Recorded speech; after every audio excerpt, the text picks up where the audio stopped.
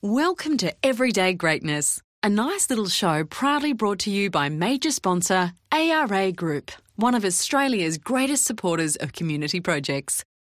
Everyday Greatness is a show hosted by a real human being, talking to some real people about real human issues that will help make you feel proud again of simply being a good solid Joe bag of donuts.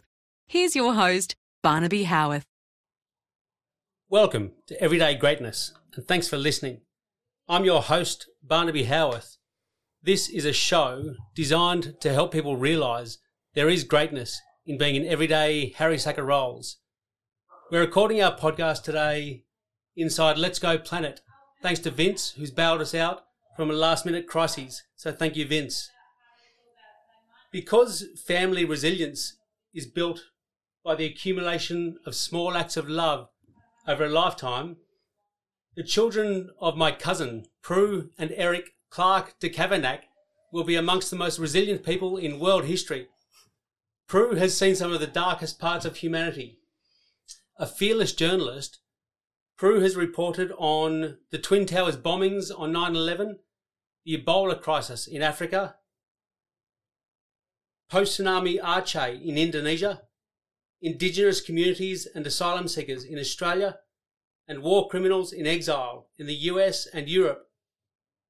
Prue is the founder and executive director of New Narratives, a group that gives voice to reporters in low-resource countries to find new ways to bring quality journalism to all people. Prue Clarke is a woman smashing through the glass ceiling. She's reported from 6 continents for groups such as The Washington Post, Financial Times, Foreign Policy, Guardian, and ABC Australia. She's moderated panels for the World Health Organization and the United Nations General Assembly. But at the heart of it all, Prue Clarke is just a country girl. She grew up in the small New South Wales mid-north coast town of Wingham. But today, Prue Clarke is the ultimate contradiction of a human being. On the surface, she's a high-flying corporate success story. But you can take the girl out of the country, but you can't take the country out of the girl. Prue is just trying to be the best mother and wife she can be. And she's holding on to that old-school country pursuit of just trying to be a good person. It's my privilege to say that Prue Clarke joins me now. Prue, welcome. Thank you for joining me. Thanks so much for having me, Barnes. So, you are an old-school country girl at heart. When did you decide that a small-town country girl could help shape the world and become an international journalist? So thank you so much for having me, Barnes. It's such a pleasure to be with you, who's one of my heroes, and I'm so proud to say my cousin. As you know, I grew up definitely on a small farm, but also with lots of people in my world who had done amazing things. My grandfather, who was your great uncle, had fought on the Kokoda Trail and, really was an incredible human being. My other grandfather had actually arrived in Australia from Northern Ireland after his father had been murdered in the war that happened in Northern Ireland in 1920, and he was 14. And then my mother had spent a lot of time overseas. So there was a lot of time spent on overseas, this place overseas when I was growing up. So I was always very aware that there was a big world out there and I really wanted to see it. And I remember one of my earliest memories was my mother flying me in a plane for the first time in my life from Taree to Sydney when I was about 9 or 10, and we stayed on Oxford Street and stayed in a motel there. And I sat up all night looking at the streets and going, oh, wow, this city's so amazing. Which, I look back now, having lived in New York for many years and, chuckle at the naive Prue that was. But there was certainly, that really big desire to see the world even then. So every young journalist wants to report on a story that shapes history. You were thrown into that opportunity when the Twin Towers bombings happened and you happened to be in New York. Are you thankful for that situation, that you got to report on that, or in hindsight would you rather not? It's a good question. I remember, growing up, I was always fascinated by those big events in world history like the Titanic and the Hindenburg disaster, and I so wanted to be there to see those things, and suddenly there I was. And I remember calling into the newsroom that morning, and there was a young journalist there. So it was morning for me, but even really late at night. And there's a young journalist there. You might know of his name. He's gone on to get a bit of a bigger reputation. His name's Raphael Epstein. And Rafi was 1 year ahead of me at the time. So we were both sort of, 20, in our 20s. And he was like, "You're so lucky to be there." And I had just about died, an hour before that, and seen a lot of horrors, a lot of people falling out of the building. And I was really struggling to process it, especially as a young, fairly privileged Australian who had not really been exposed to any horrors before that. And I knew what he meant. But at the time, it didn't feel like I felt very lucky to be there. But it certainly plunged me on a path to understand the world better that I was already on. It just gave me a big kick down the track. And look, it was really hard. It really knocked me for six. It was a lot of PTSD, but I absolutely I would be there every time if given another chance. It's such a privilege that comes with this job, to be on the front lines, to see those moments, to live that history, to talk to the people who've been through it, experienced it, and I wouldn't turn it down again, ever. So you were thrown back onto the front lines when the BBC asked you to report on the Ebola crisis in Africa. You had a young family at that stage. Were you scared going into that front line, or were you thankful? So, just to give a little bit of background there, after 9/11, I'd taken myself off to work with journalists and report around the world, as you outlined. And so I'd been working in Africa for about 10 years before that. And I had also set up, and we were going to talk about the non-profit newsroom that I'd set up, and it was based in Liberia, which was one of the hardest hit areas of the three countries. In fact, by about July of that year, so 3 months into the crisis, Liberia was hundreds of new cases a day, and it was really terrifying. So I actually persuaded the BBC to go, and we had big teams in Sierra Leone and Nigeria, but we didn't have anybody in Liberia. And I had been working with a lot of great journalists there for a long time, and I knew they were terrified, and I was terrified for them. So I actually persuaded them to set up a radio program in the country and to spread the message of how to avoid getting Ebola. And, it was a real crash course in emergency communications. We did the first WhatsApp programming out of that region. This was 2014. To reach as many people as possible. And also, I think, some things that people are learning quickly in this COVID crisis as well, that people don't trust politicians or public health experts so much. They trust the people they know. So it was really when we started speaking to the clergy, to the football stars, to the musicians, and having them spread the messages, that the message really started to get across. So to answer your question about being terrified, I had spent months by that stage really with a lot of public health experts understanding Ebola so that we could spread the facts. And the thing about Ebola, I know it's terrifying. We've all seen the movies, and I had felt the same way. But the amazing thing about Ebola is, though you have a very good chance of dying if you get it, perhaps a 1 in 2 chance, you can't spread it until you are really ill. So when the first telltale signs of Ebola are a low-grade fever and a sore throat, and if you've been exposed to anyone who's violently ill, you've probably got Ebola. So you can then isolate yourself and not infect anybody else. So it's a huge advantage, obviously, over COVID-19.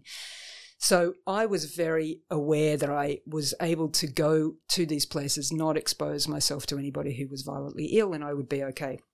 So I was not afraid, but everyone around me was. And during that crisis, I actually lived in London at the beginning, and then I moved to New York, and everyone around me, so my kids' schools, we had a live-in nanny. I had to ask her if she wanted to, move out. And the kids' schools were terrified. At one point, the university I was working in New York had a rule that anyone who'd been in Ebola territories for 30 days before couldn't come into the building. So there was, and I wasn't invited to dinner parties for a good year. So there was a lot of fear, but I think, I did what I do with every terrifying situation. If I have all the facts and feel like I'm in a good position to assess the risk, and then I make a decision to go, I don't feel afraid anymore. And that's how it was with Ebola. So after reporting on 9/11 and the Ebola crisis, reporting on everyday news stories might have seemed a bit dull for you. What does it mean to you to be able to run new narratives and give back to the world by providing people with a chance to report on really big stories and and give a voice to people who didn't have one previously? Yeah, so look, it definitely, I think all international correspondents and war correspondents have a hard time coming home and covering council stories. But I must say, I still have a lot of pleasure in doing really in-depth stories that shine a light on things that don't get enough attention. For instance, one of the last stories I did before this breakout of reporting that I've done now is an in-depth look at pediatric cancer treatment in Liberia and Rwanda, two countries that were very similar 20 years ago, and now they've had much different forms of governance. And I tell you, if you had to have cancer as a kid anywhere in Africa, you'd rather be in Rwanda every time than Liberia. So it was a fascinating experience for me to be able to tell that story. But I did spend a lot of time, I think, by the end I'd spent 5 or 6 years reporting, as you say, in these war zones and disaster zones. And I remember having this moment in Congo, in eastern Congo, where they'd had a terrible civil war after the Rwandan genocide, and horrific stories of rape and exploitation and child soldiers. And I'd just done 4 stories, and I'd listened to 4 interviews, 4 stories, and the stories were so dark that some of them I couldn't report, on American radio, which was the program I was doing them for. And also, the other thing was my audiences knew why these things were happening. They knew about the minerals under the people's feet and why people were fighting about them. And my family couldn't listen to these horror stories anymore. And it was just really clear to me that the people who could do something about it were the people that I was reporting on. And they actually had less information than my audiences did about what was happening to them. So I think a lot of reporters have that frustration at some point, and I just thought, when I'm much better off devoting my energies to helping these people report the stories, these journalists. And so, my early 30s, maybe a bit of rush of blood to the head and grandiosity, I decided to set up a non-profit newsroom to work with the leading media houses in Africa to help them tell these stories better to their people. And we've been going for 11 years now. We're at the moment covering war crimes trials around the world. I have, been just the incredible privilege of working with some amazing journalists who's, I think we take democracy for granted a bit here. And so when you work with people who are bringing information to their audiences for the first time, it's so rewarding and such a privilege for me. For example, one story that we did was a really quality, in-depth explanation of what happens in female genital cutting in countries where, that had never been done in those countries. So the traditional leaders who practice it and make have their status and income derived from practicing this were very angry, and our reporter had to go into hiding, and it was terrifying. But in the wake of that, a whole lot of people came out to talk about why female genital cutting was bad and harmful to girls long term. And we even started to hear that the girls were hearing about what happened to them, and they hadn't known beforehand anything bad. So it just showed you, once you start a national conversation about some really big societal issue, and you inject facts into that setting, the ball starts rolling and people make change themselves. So it's been a real privilege to be able to do that. So New Narratives has reported on topics like rape, as you said, female circumcision, child soldiers, child labour, and teen prostitution. You've witnessed some heavy things. How are you? Well, thanks for asking, Barnes. It's an important question, and it's, I have definitely struggled with PTSD, especially after my first child was born. And I didn't start having children until I was 35, and we thought very hard about whether to have children. But after I had my son, every terrible thing that had happened to a child that I'd reported on, I imagined happening to him. And, in that first year when you're terrified of being a parent, it was really, really hard. And I think, I know now that a lot of war correspondents, when they have their first child, it's almost, that's the end. It's very, very hard to do after that.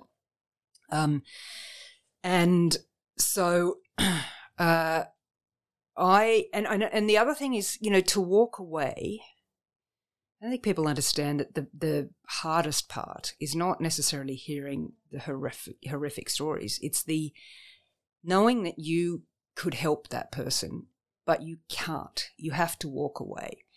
And because you can't help everybody, and even if you just gave them, some support to get through the next 6 months, what happens after that? You are an observer. You're not part of it. Your role is to bring that story to the international community, and it doesn't feel like enough a lot of the time. And that's the hardest part, is to walk away from people that you could help, but that you can't, and that stays with me a lot. And so the truth is, actually, New Narratives really helped.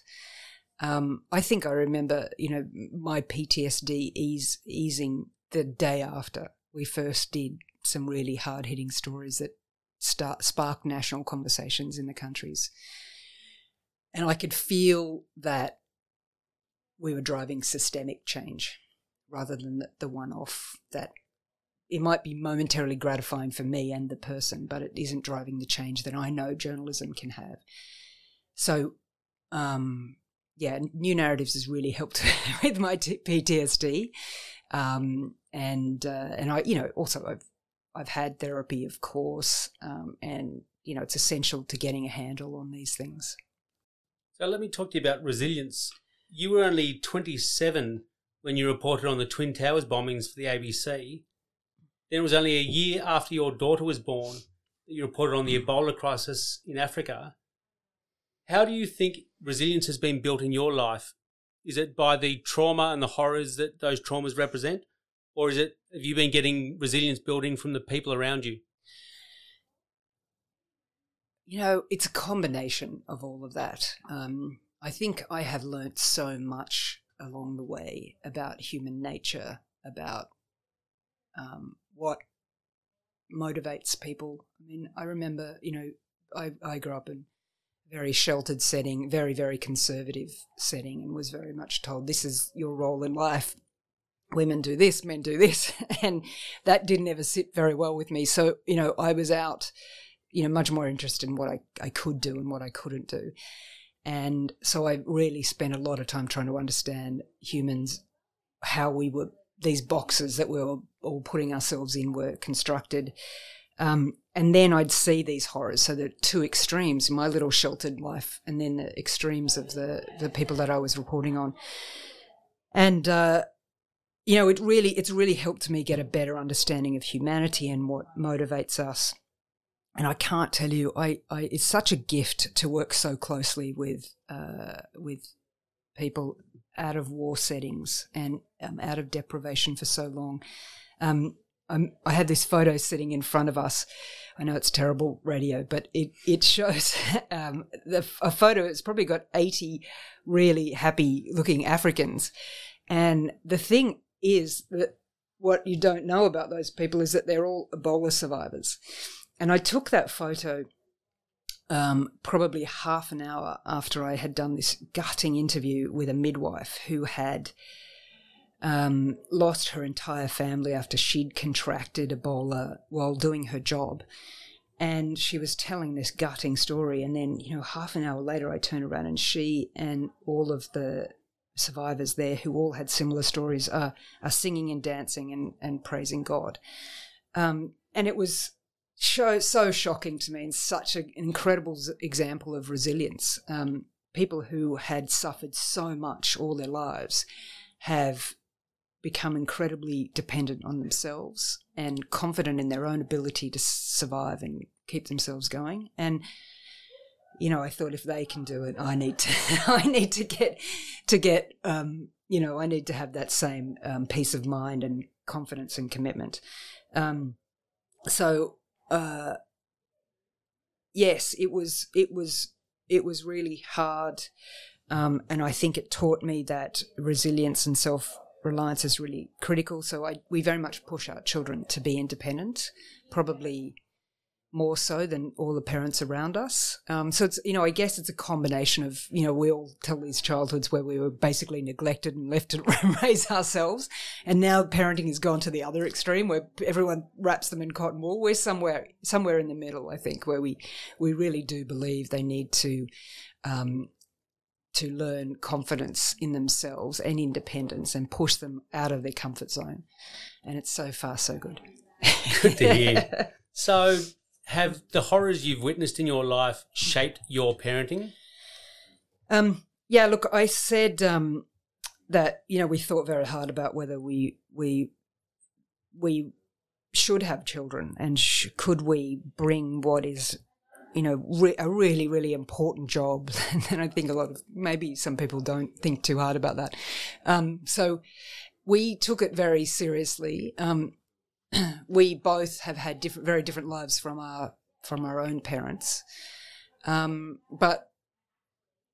so many different experiences, so many different inputs. And definitely we have, taken all of our experiences, and because we were older parents, we had a lot of experiences to bring to that parenting. So we definitely have, yeah. So do you feel like you and your husband are being good role models for your children? We try. I'm sure that they would. Luca gives us, our 12-year-old gives us ratings regularly, and mostly we get 9 out of 10, which is heartening.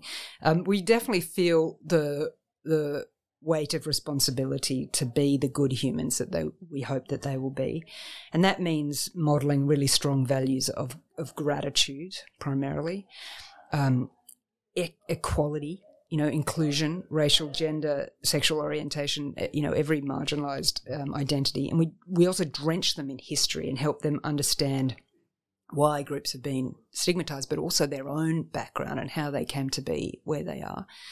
When they have so many different stories that have contributed to who they are, and we think it's really critical for them to understand that.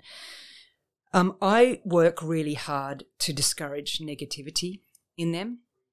It's harder here, to be honest. It's easier in the US where the culture is much more positive and can do. But I do work hard to stop those sort of little negative criticisms of each other and other people. I think that's really important.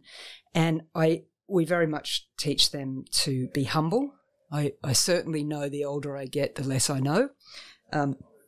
And to love. I know it sounds a bit corny sometimes, but it's critical to really, I think one of the things I've learned is that we are all the same, and we get put into little pots and stirred with all sorts of poison throughout our lives that can make us turn one direction or the other. But I have always had a better reaction from people when I start with love and generosity on the way in. But the other thing I think is to really fight for their place in the world, especially my daughter. I don't want her to be put into boxes that I was put into because of her gender, and I don't want my son to put other people in those boxes. So that's been really important to do. Do you feel like your children are good people these days?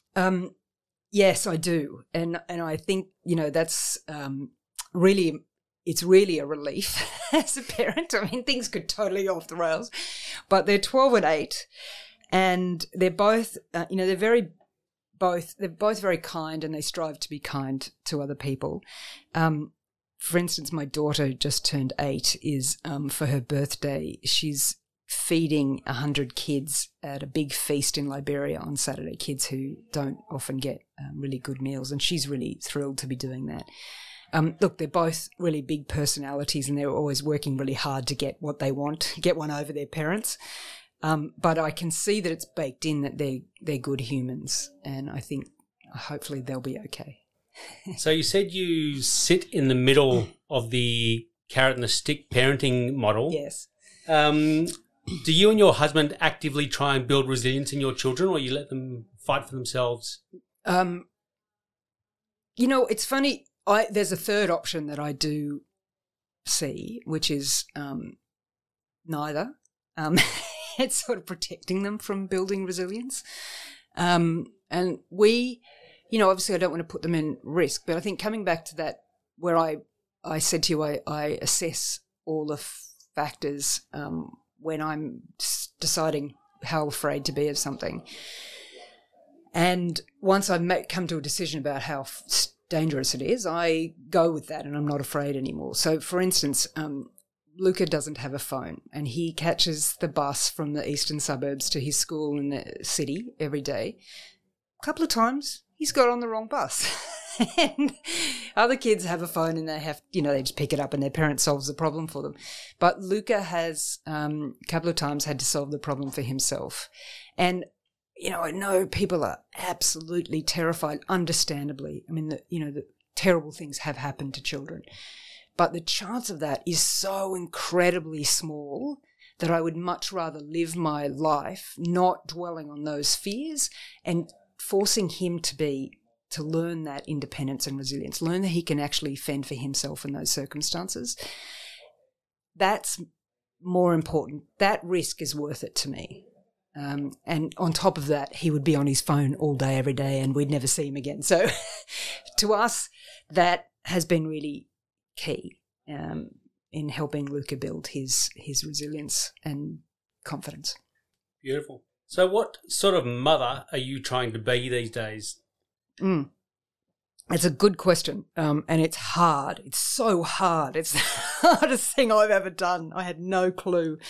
I am trying to teach them that you can be strong and do what you want, have the impact you want to have in the world, but also be really respectful and compassionate to other people.